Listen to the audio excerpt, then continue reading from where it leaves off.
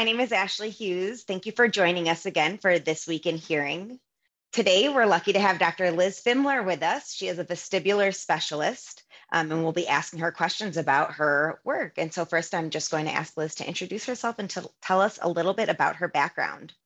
Sure. So yeah, like you said, I'm Liz. I am a fairly new grad. I still consider myself a new grad, and I probably will for like 20 years. But I graduated in 2019 from Purdue University's program, and I've been working in solely vestibular and concussion, actually, as my subspecialty. So I've been working solely in vestibular for the last 3 years. I work at a private practice. Before I got into vestibular, I thought I was really going to be well-rounded. But things change, and my experiences kind of led me to vestibular. So I didn't always think I was going into it, but I'm really happy that I've landed in this subset. But yeah, I'm originally from Missouri. I obviously live in Missouri now and really enjoy what I do. Awesome. Thanks, Liz. I can definitely relate to the always considering yourself a new grad because it's been 8 years and I still refer to myself as that. I know.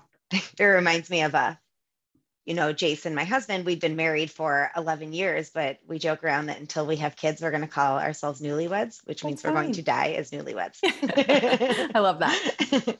All right. So we're just going to jump right in here with a couple questions. The first question I was hoping you could address for us is, why do you think audiologists should be knowledgeable on the topic of concussions?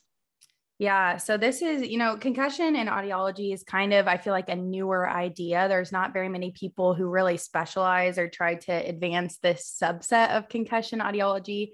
One thing that I think is interesting, so in like the last 10 years, there's been more focus on concussions in general. And a lot of that came out with the big NFL study that was done that showed that repeated head injuries can cause, obviously, lifelong issues and damage to the brain. And so I think there's increased public awareness on head injury and really a focus on how can we better diagnose when individuals have head injury, how can we better diagnose it, intervene, and appropriately manage it so that they don't get that second impact syndrome, which can really, really lead to that lifelong cognitive issue, or sometimes for some, even death. And so I think, the public has really turned an eye on this. Why audiologists should be knowledgeable about this is one of the top 3 symptoms that are described post head injury is tinnitus. One of the other top 3 is dizziness and then headache. And so 2 out of 3 really relate to our subfield. And we have a lot of tools in which we can be really helpful to a management team and a diagnostic team, because many times, when people experience a concussion, for example, a physical therapist might not know what to do with a complaint of sound sensitivity, but we as audiologists know there's a lot of things we may look at or suggest or recommend. So I think, in looking at head injury in general, and looking at some of the symptoms that are being experienced, there's definitely a role for an audiologist being on the management team. You may not see every head injury patient, but at least serving as a resource for helping those patients. Awesome. Thank you. So you touched a little bit on some of the side effects or the impacts when somebody has a concussion. Can you tell us a little bit more, dive a little deeper into the impact it can have on hearing and balance issues? Sure. Yeah. This is what's really difficult, I think. And there's not a lot of research. I mean, there's some preliminary research, of course, on head injury in general with the auditory and vestibular system. As far as the extensive disorders that can go on, I think a lot of that research hopefully will come out in the next 5 to 10 years. But what we do know is sometimes there's anatomical changes that can happen to the auditory and vestibular system. And so some of these we're very familiar with. For example, I always tell students who are with me, one of the things we're always looking to rule out is semicircular canal dehiscence, which is basically that thinning or hole in the bony surrounding of the inner ear that can cause sound sensitivity, dizziness, etc. So that's an example of a true anatomical change that can occur after you hit your head. Most common dizzy disorder, for example, is BPPV, that positional vertigo. So there's some things that we know in the literature and that are in all of our textbooks that we should look for and be able to identify. The new kind of edge in vestibular science is there may be some things along different reflex pathways that are disrupted post-concussion that we maybe haven't been doing the best job about evaluating or focusing on. And that's really where some of my tests come into play. I say my tests, but they're completely from Mayo Clinic, Arizona is how I base my protocol. I just perform them and really trying to stay up to date on the literature for what else could be helpful. But in the end, my goal with testing is number one, to rule in or out anatomical changes or, function changes to the inner ear. And then number two, I'm looking at what along those reflex pathways is abnormal or what makes them symptomatic. So for many people, shaking their head after you've hit your head, even a week or two or multiple weeks after, makes you super dizzy, makes you nauseous. And we know in vestibular that head movement activates the vestibular ocular reflex. And so there's ways we can test the VOR in more detail. So for example, we may not see a rotary chair. That's one way to look at mid-frequency VR. We may not see a rotary chair difference or change, but maybe the really high frequency functional dynamic visual acuity where we have them read numbers off of a screen or read letters off of a screen to see if their vision changes while they move their head, that's where we may see changes. And it makes sense, fits with the patient's profile that, oh, when I move my head, I get really dizzy or I get nauseous or I can't see well. So there's kind of more in-depth tests that maybe aren't part of the typical vestibular evaluation, but we know of and we can do and help patients kind of identify why they're not feeling back to normal. That's super interesting. Yeah. And it will be interesting to see in the next, 5-10 years, do these become part of the, typical vestibular evaluation?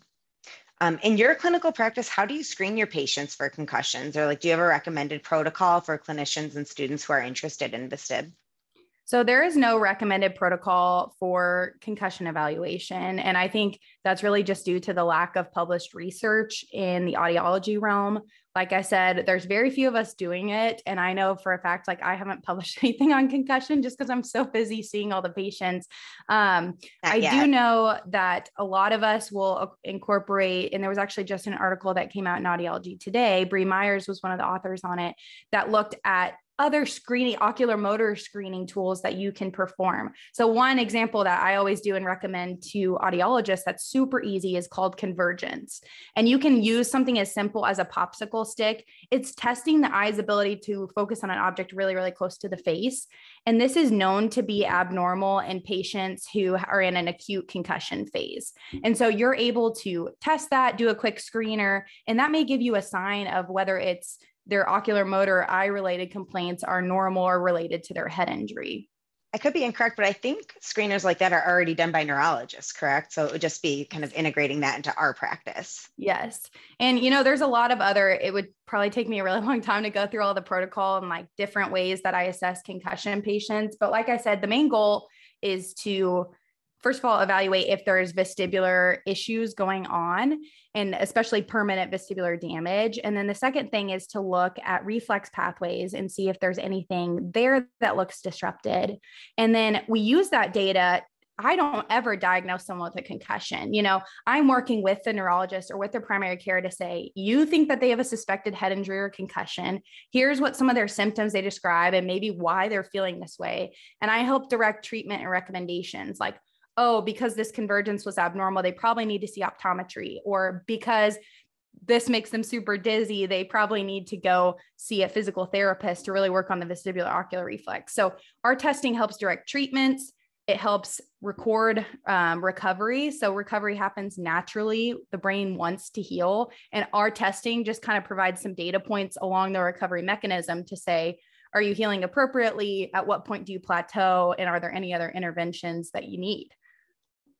Awesome. Super interesting. Maybe down the road, we can do episode 2 with you to talk more about what you do on a regular basis.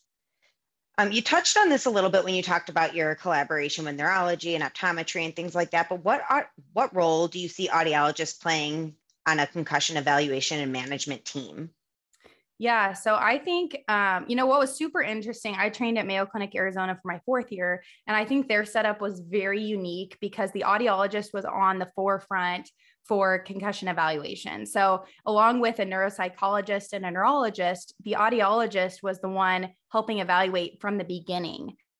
And I think that's really cool because, first of all, it elevates our profession to something that's very, unique and honestly just useful to the team in general.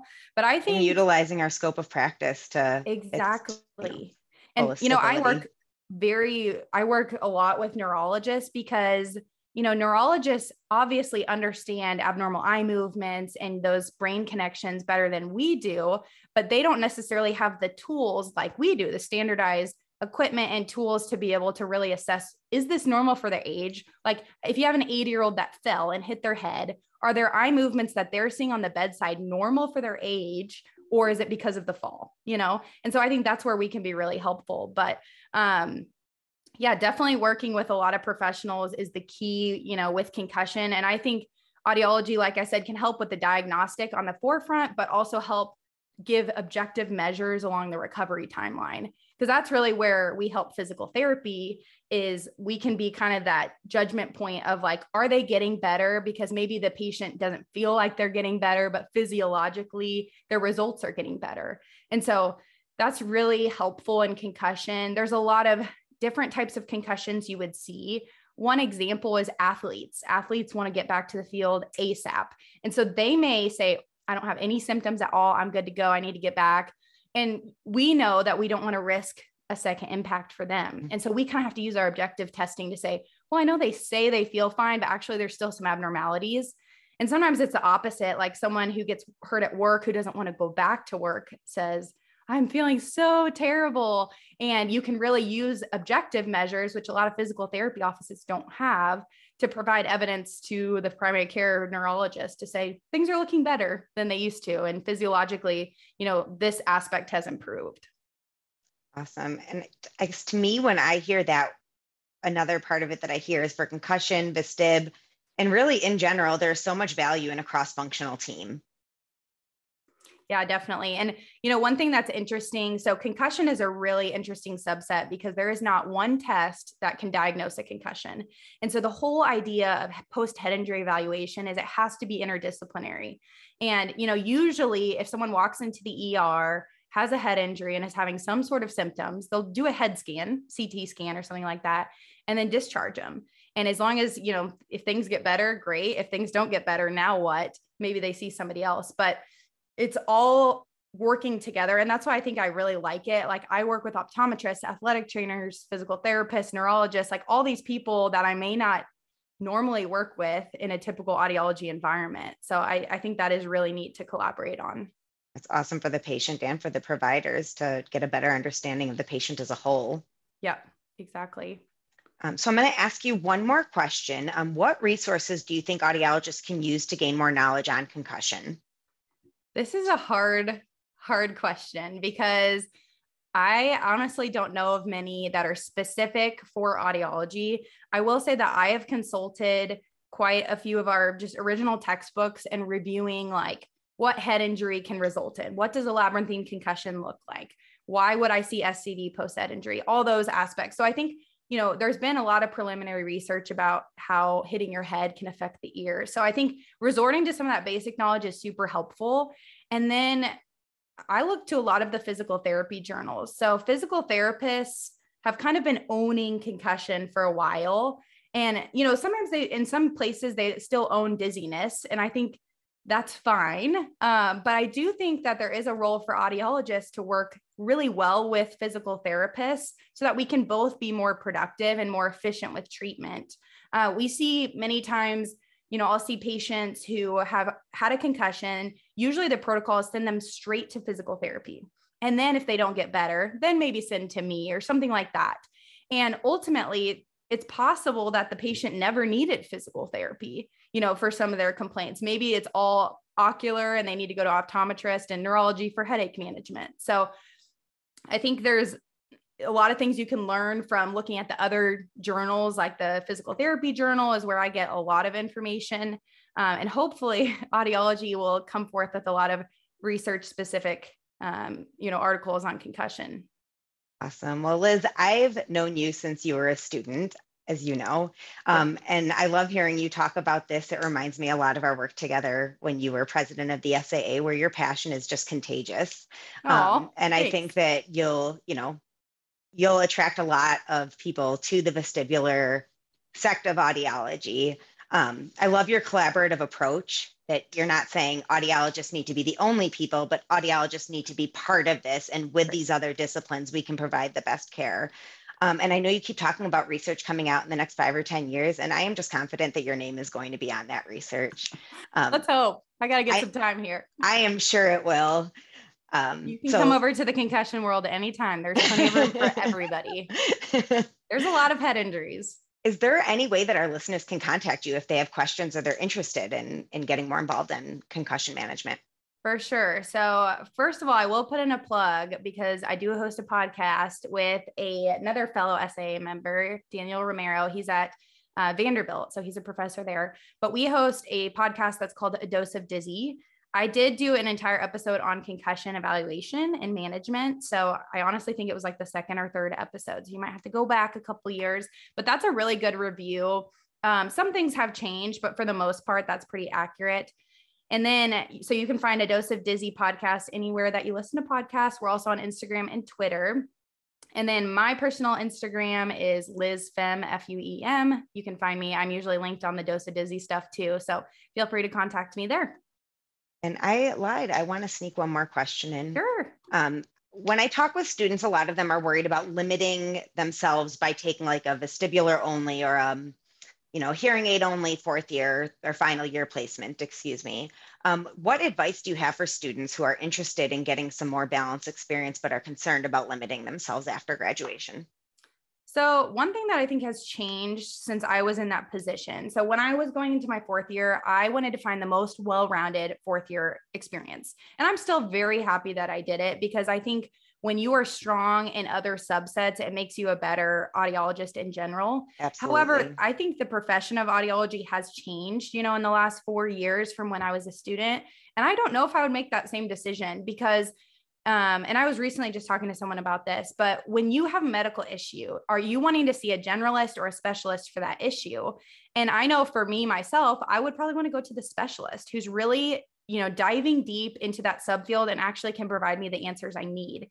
With vestibular, because there's not necessarily strong academic resources at every single university, you may do vestibular, but if you do vestibular half a day a week, it's really hard. Vestibular is a difficult field, and concussion too. Every case is so different that you need to be like really strong in it to feel good about diagnosing patients and really taking care of them. So I think it's hard to make a decision. I think as a student, when you've had all these different experiences, it's hard to make the plunge. But if you have interest in vestibular and you already feel that pull, I say just go for it because the need in our field is huge. We need so many more vestibular audiologists. I have people who drive 3 and 4 hours to come see me, which is crazy when dizziness is so common. So I think the more experiences you can get that are specialized in vestibular, the better. I know as a student, I did like a T35. It's a research grant through the NIH. So you can do that between second and third year. They have 4 places you can do that at. So that's a good example where you could get in a vestibular lab and really learn the basics. Obviously, if you can find an externship that either is vestibular heavy or vestibular only, I think that's nice. And I appreciated as soon as I accepted my job in full vestibular, my externship let me go full-time vestibular so that I could really, feel up to speed. So that may be a conversation for students to have with their externship site. Like if I accept a job in a subset, can I like go deep in that subset until I leave? Because I think that really helped me, for the last 3 months, I did vestibular full time. And I think that really helped me be more prepared for being on my own. I bet. That's awesome that you had such a supportive placement. Definitely. Well, thank you again, Liz. Really appreciate you joining us. Again, we had Dr. Liz Fimler. She's a vestibular specialist. So thank you for joining us on This Week in Hearing, and hopefully you'll join us again next week.